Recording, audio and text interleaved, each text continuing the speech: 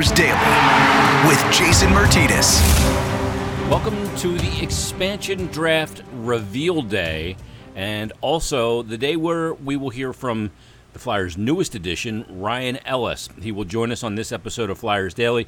Coming up tonight, we will hear from Seattle Kraken GM Ron Francis, and we will get the selections of the inaugural team for the Seattle Kraken. At least the selections that they will take in the expansion draft doesn't mean that they'll remain Seattle Kraken moving forward. Sometimes you pick a guy just to flip him. We'll see if that's in the cards as well. But it'll be a fascinating night for the National Hockey League and out in Seattle. Pike's Place and the Throwing Fish, I'm sure, will be on display as well. But in this episode, we talk to the newest Flyer, and he joins us right now. He is not NASCAR driver Ryan Ellis. It is now Philadelphia Flyer NHL player Ryan Ellis, and he joins us on Flyers Daily. Ryan, how you doing? I'm good. How are you doing? Did you see all that stuff with the NASCAR driver Ryan Ellis when you got traded? My wife mentioned something. I'm not a big fan of social media. I don't have any, so I didn't see it personally, but she filled me in.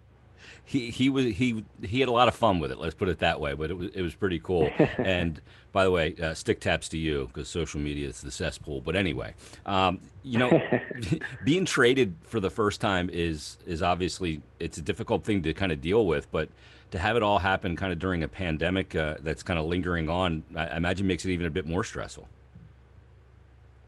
Yeah, it's. I don't think anyone ever looks forward to the day they get traded, but I was a bit caught off guard and I guess unprepared for the most part. So yeah, a lot of emotions, a lot of things running through your head, but we're excited to be a part of the organization. The big thing now is getting down there and trying to get the family settled, and once that's done, we'll be even more excited and ready and pumped. And it's just a lot going on right now, and then you throw in the pandemic, and it seems to be an even bigger headache. Yeah. One of the things, too, with being traded is, was this something that you'd heard about during the season at the deadline? Because there was a lot of talk, leading up to the deadline. Well, Nashville's going to sell, and ultimately you guys really got your game together as a team there in Nashville and made a push and made it to the playoffs. Is that something that you had to deal with during the season? Was it a bit of a distraction for you in any way? Yeah, it was a bit there, obviously. Throughout the team, we'd struggled at the start of the year, and but we thought we had a good team. We thought we were good enough to make the playoffs, and played really well down the stretch, and then in the playoffs thought it could have went either way. But things happen for a reason, and we're members of the Flyers now, and we're very excited to go on this adventure together. I'm sure you have fond memories of playing in Nashville. They're pretty recent as well. You played 562 games there, 74 playoff games as a Nashville Predator. Everybody remembers that great run a few years back where you guys go to the final. It had to be interesting for you. You're moving to Philadelphia, which is kind of a hockey traditional market now, to really see the game grow in Nashville in your time there. I imagine that was pretty cool. Yeah, it was honestly it was amazing. Not only the game and the organization, but the city grew. Everything there's more and more people moving there, and so much going on now compared to when I first got there. And it's tough leaving. You never want to. I thought I was going to be there for a long time, and then this is kind of thrown at you, but. Once you get over all the first few emotions, it's another step, another chapter, and what a place to go. An organization that's one of, if not the top one in the league. The way they push to win every year, and not only that, but the players they have on their team currently. It's all in all very excited to be a new member here.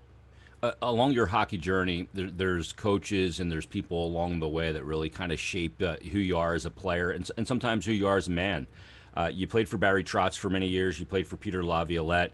And as a player, you're an offensive defenseman. You can play the defensive end of the zone very well.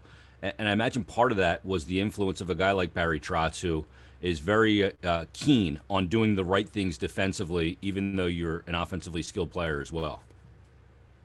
Yeah, I've been blessed with some great coaches in my career, and I think honestly, I think it was some tough love early on in my career from Barry Trotz, and learning both ends of the ice and how to be successful at both. And obviously, you guys had Lavi with the Flyers, and he really let me take off as a player. Giving me a lot of responsibility defensively.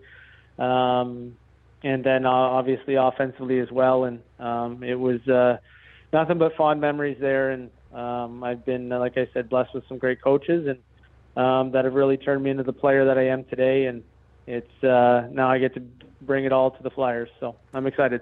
Right. Is there almost a comfort level when you get up a little bit, more in your years and you're a veteran player, you know what you are at this point, and you kind of can go into each season training and preparing in a way as you get older that you train smarter, not harder.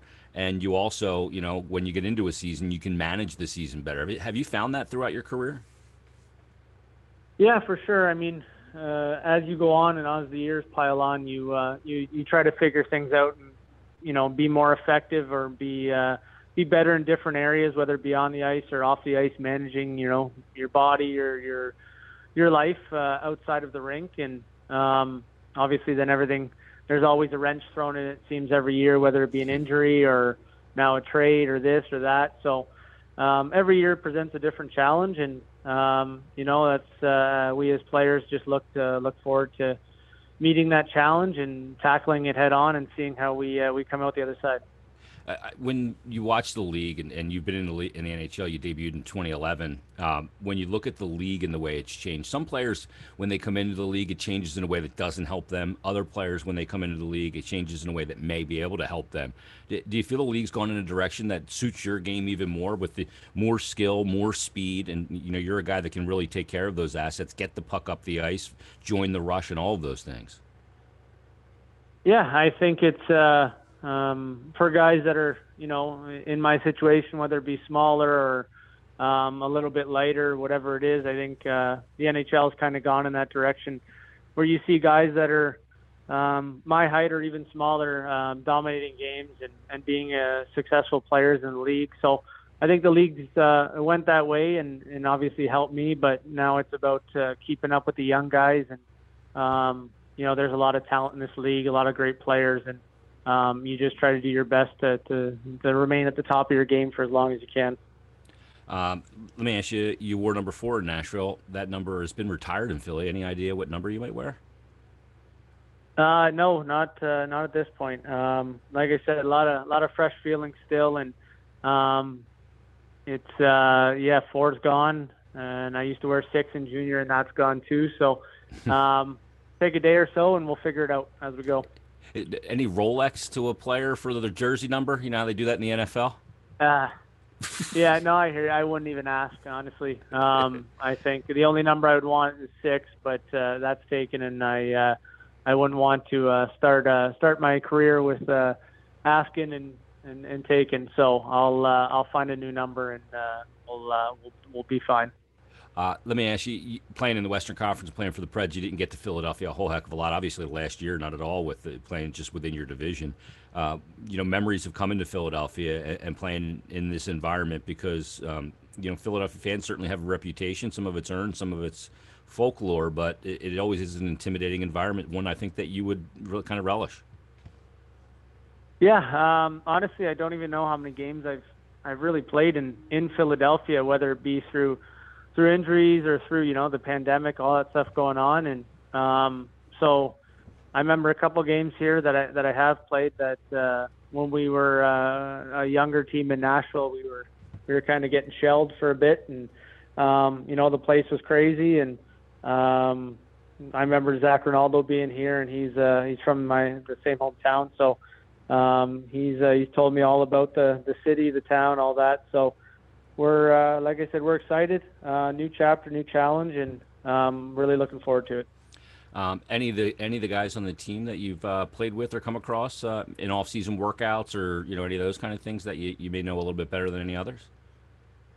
To be honest, it's one of the only teams that I don't really know anyone. I haven't played with anyone, and I don't really know anyone too much. And I think that although that's it could refreshing, be, isn't it? Yeah, it kind of, you can take it either way, but a lot of the guys have reached out, and very, very nice, very kind to do that. And so we're looking forward to getting settled down there and meeting everyone in person and really attacking this next year. Last thing for you, I know that you are very involved back at Hamilton with your Ellie for Kids Foundation, doing good work in the community. And, any team, when they trade for a player, I always love to welcome a guy that does work in the community. So I think that's another thing that people should know about the work that you're doing with kids. How rewarding has that been? Yeah, I appreciate that plug. It's been awesome.